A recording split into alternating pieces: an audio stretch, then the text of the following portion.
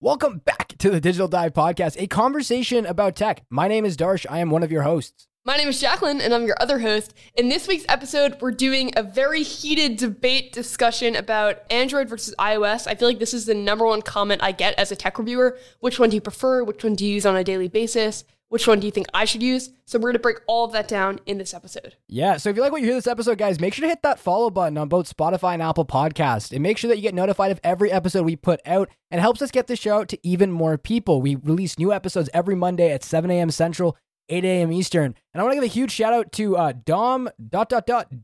They left an amazing review on the podcast platform, like on Apple Podcasts. It's titled Best Dive Every Week. The 5-star rating plus love the pace and the depth of the unbiased analysis. Keep growing. So if you guys want to help us keep growing, definitely go leave us a review down on Apple Podcasts or Spotify. And you have been entered in that as a result to be featured in one of our episodes. So definitely make sure to check that out.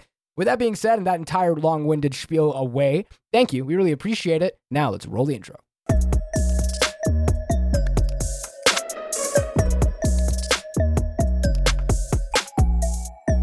All right, so starting out this week, actually, we're going to just firstly touch on OnePlus. Now, OnePlus did have a new press event today where they announced the OnePlus 10T, which is a brand new smartphone coming out from OnePlus this year. It's going to be more of a budget consumer device rather than their highest-end flagship. So before we start talking about iOS versus Android, let's talk a little bit about one of the latest Android devices, the hardware that it comes with, the OS, and then we'll talk a little bit between iOS and Android. So, Jack, and I want to throw it to you. What are your thoughts on the OnePlus 10T, or can you give us kind of a breakdown of what we can expect here? Yeah, so the OnePlus 10T is going to have a 6.7-inch display with two colors, black and jade green, and also going to be the Snapdragon 8 Plus Gen 1 chip, which is a more efficient version of the 8 Gen 1 silicon that the OnePlus 10 Pro had. And so I feel like, as always, OnePlus puts a lot of emphasis on performance, and it feels like they're doing that again. Like, that's where they often put the money. It actually looks really cool. The camera module is definitely a look. So you either like that or not that. Yep. And it starts at, I think, $649, and then the more expensive one is $749. So I actually think that is a pretty good pricing scheme, and especially because a lot of people are saying, like, oh, OnePlus has lost their way, etc. This feels like a little bit they're returning back to their roots to some extent. Yeah, it's definitely different here. And so the OnePlus 10T definitely offers some strong performance with the Snapdragon 8 Plus Gen 1. So we're going to get some good performance here alongside 120 hertz 1080p display. It's going to be OLED, so you're not going to get 4K here, but you are going to get like a fairly high resolution as well as adaptive display when it comes to the refresh rates. So that's always really exciting. I think one of the things that I found really interesting was the fact that OnePlus actually never released the OnePlus 10. Rather, they only released the 10T, which is one of the first times they've ever done this, rather than to skip over the flagship device to offer a strong performance-based device that is more consumer-friendly in terms of pricing. Because at a price of $650 US, it's actually fairly good in the Android space. That's like price of most mid-tier phones, but it's offering almost flagship-level specs, especially with a 50 megapixel rear camera with an f1.8 aperture, as well as a 16 megapixel like selfie cam. So your two main cameras here are like phenomenal on paper. So I'd be very excited to see how this pans out. Yes, I am actually super excited as well. And especially with like the software, interested to see how they've gone about that, because obviously we've talked about the merger and the failed merger between like Apple and OnePlus and what that's going to mean for the code bases. But that actually brings us to a bigger point here, which is that there are tons of new phones constantly coming out, but the areas where we're really seeing the biggest innovation are in the software and not as much the hardware. A lot of the phones have very similar hardware, but software improvements are really elevating the experience. Absolutely.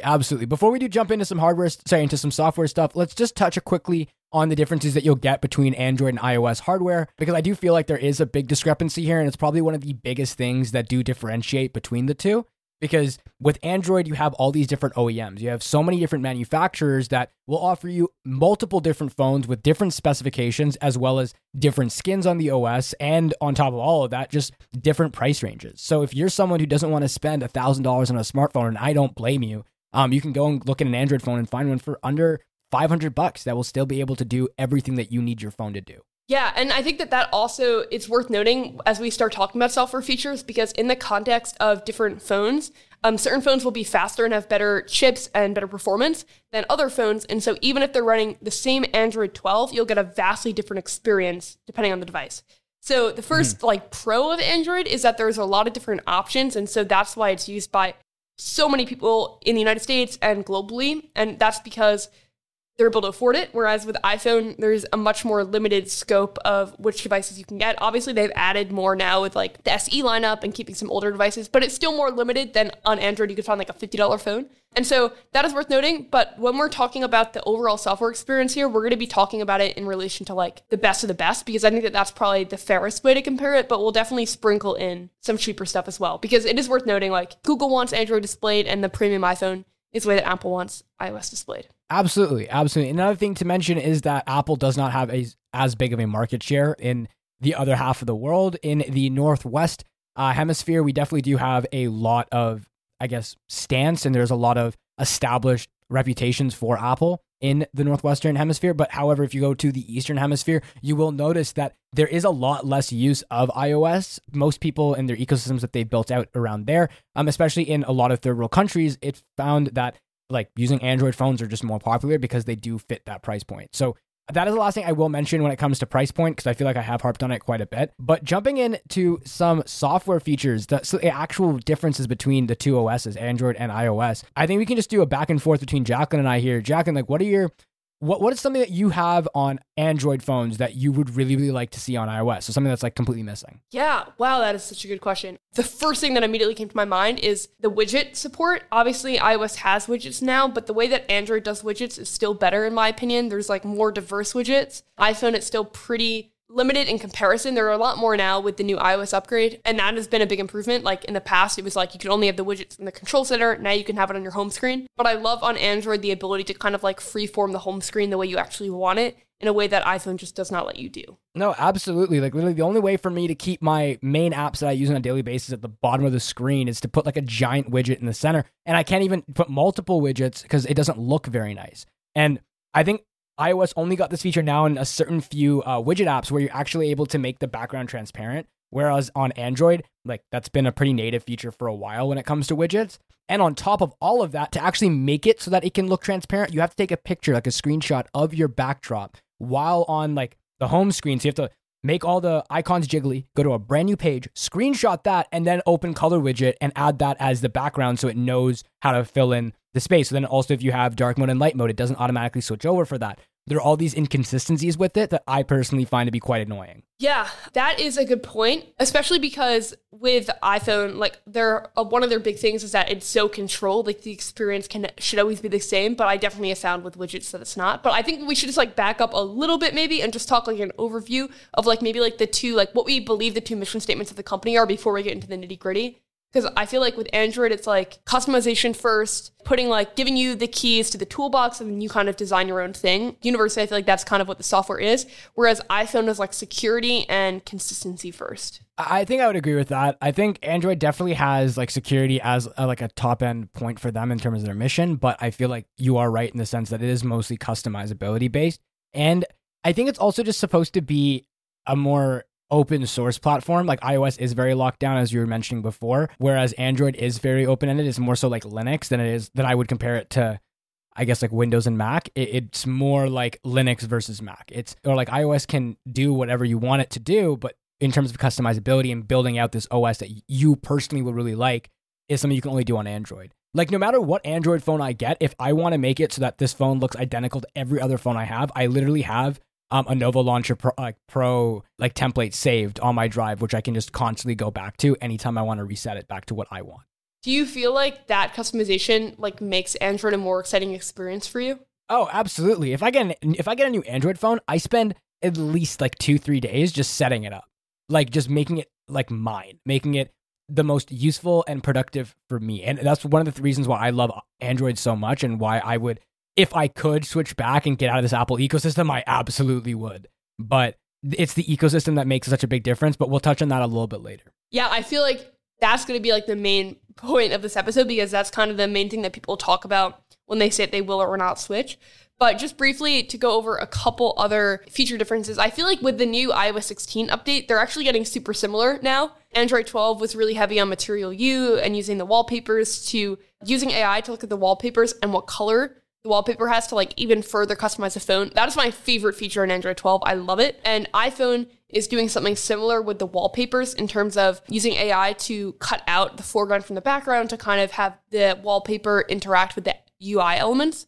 But I actually think a really cool feature that iPhone has that I would love Android to have is the multiple lock screens depending on like what mode you're in. Wait, you want Android to have that or iOS to have it? Android to have that. Okay, yeah, because I was going to say like, iOS is bringing that for this new update. Did I say iOS? You may have.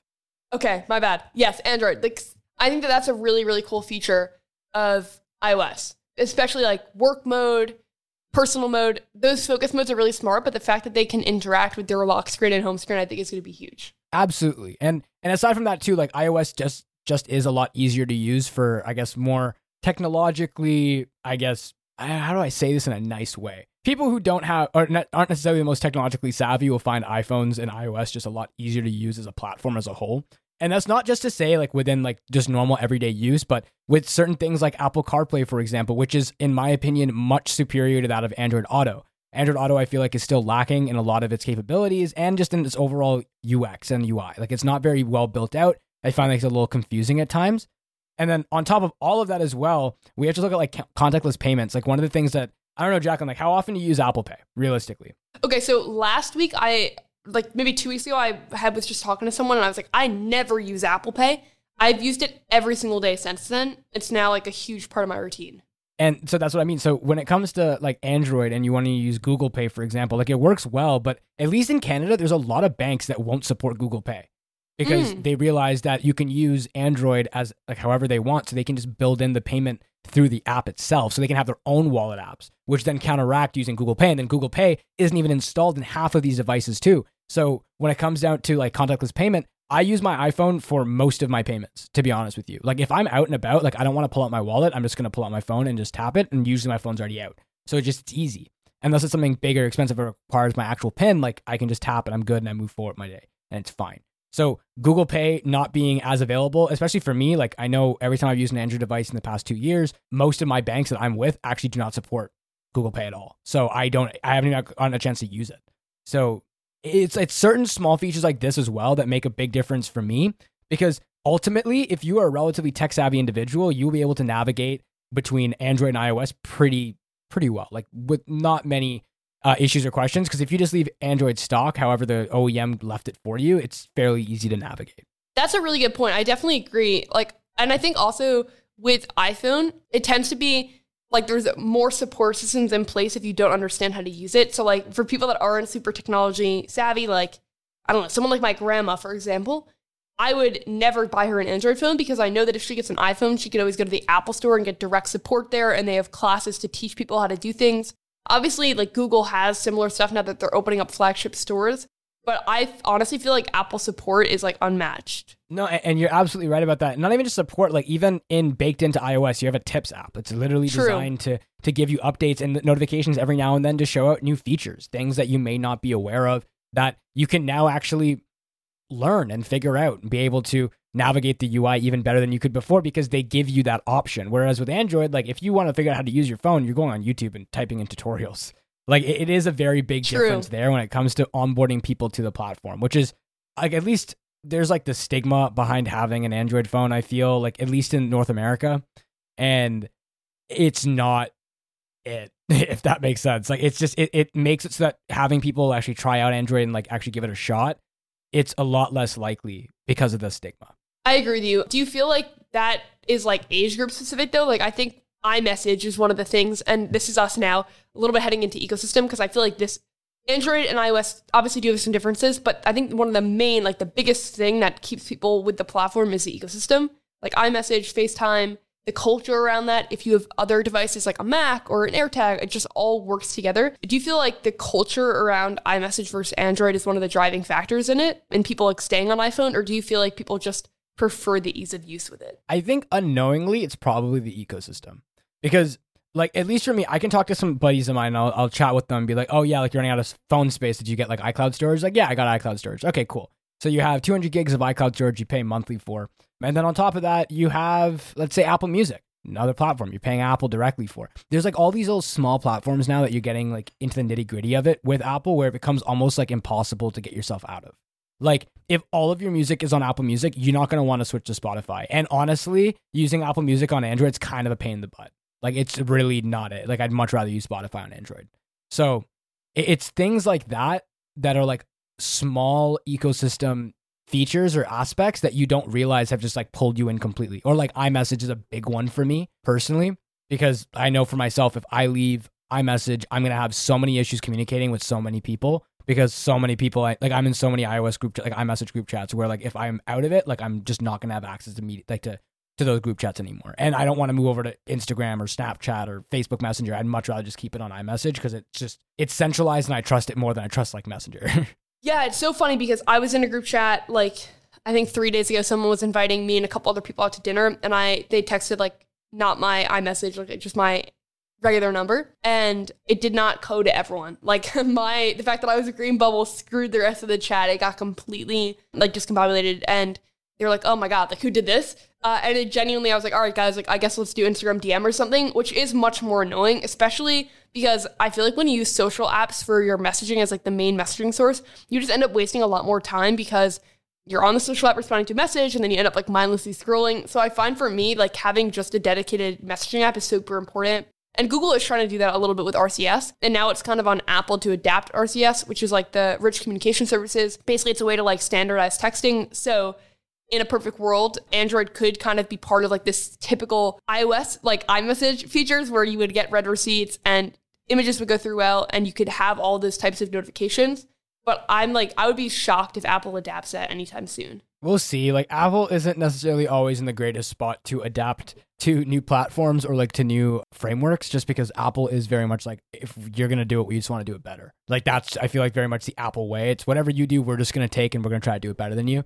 So it's a little iffy there whether or not we'll actually see that. In terms of other things though, within like Android and iOS, Jacqueline, like what are some things that are, I guess, what in Android, I guess, for you? You use an iOS device primarily, correct? I use both actually. So I have 2 SIM cards and I use both phones on a daily basis to try to stay impartial. But for personal life friends and stuff, I use iMessage with them like 90% of the time. And then if not more, like the only other option would really be like instant DMs or something. But for like work stuff, I often use an Android phone for my main phone number, and I carry both of me on a daily basis. Okay, so what for you is like a hard sell to put your personal all on Android?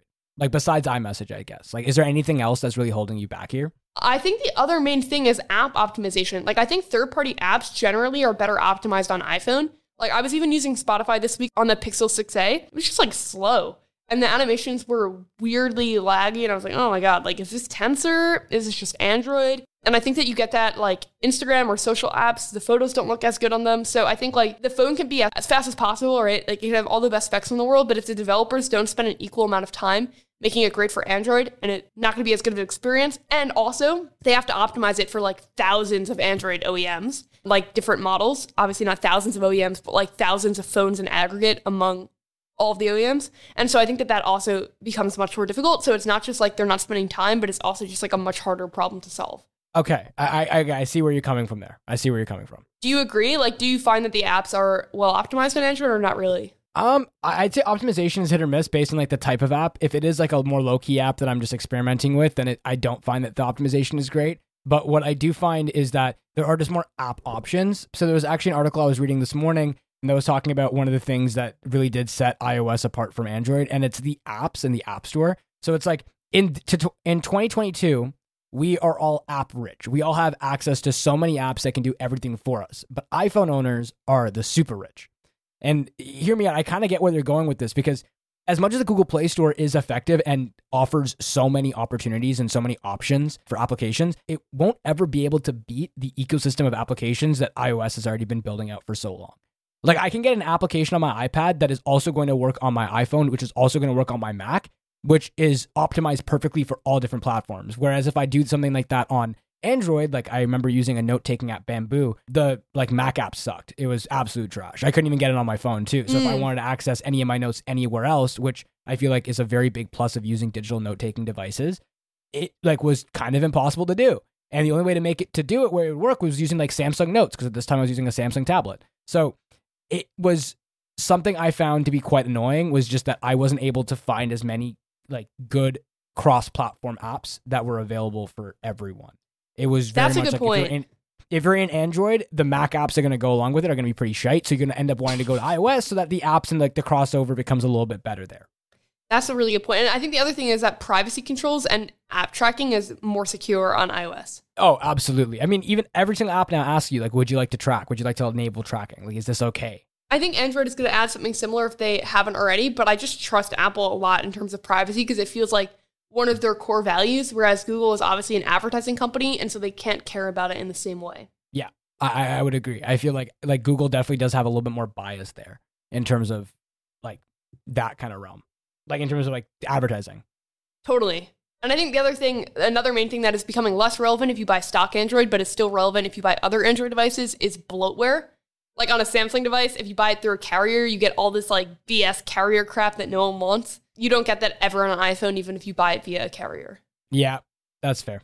But I want to like lay the playing field. Android has better, like significantly better, in my opinion, Google Assistant and AI features. It's not even comparable, I think, to Siri. The fact that AI, like Google Assistant, can call and wait for you on the phone when you're trying to call a restaurant or to get a US passport or to like talk to a customer service. The fact that it can also interpret what you're asking in a conversational way, so you don't have to keep repeating like the context to the question. You can just be more conversational and it gets it more of the time. And the live transcription features, all of that is outrageously good, and Apple doesn't come anywhere close. I'd agree. So let's just jump to, I guess, final remarks then in terms of Android versus iOS.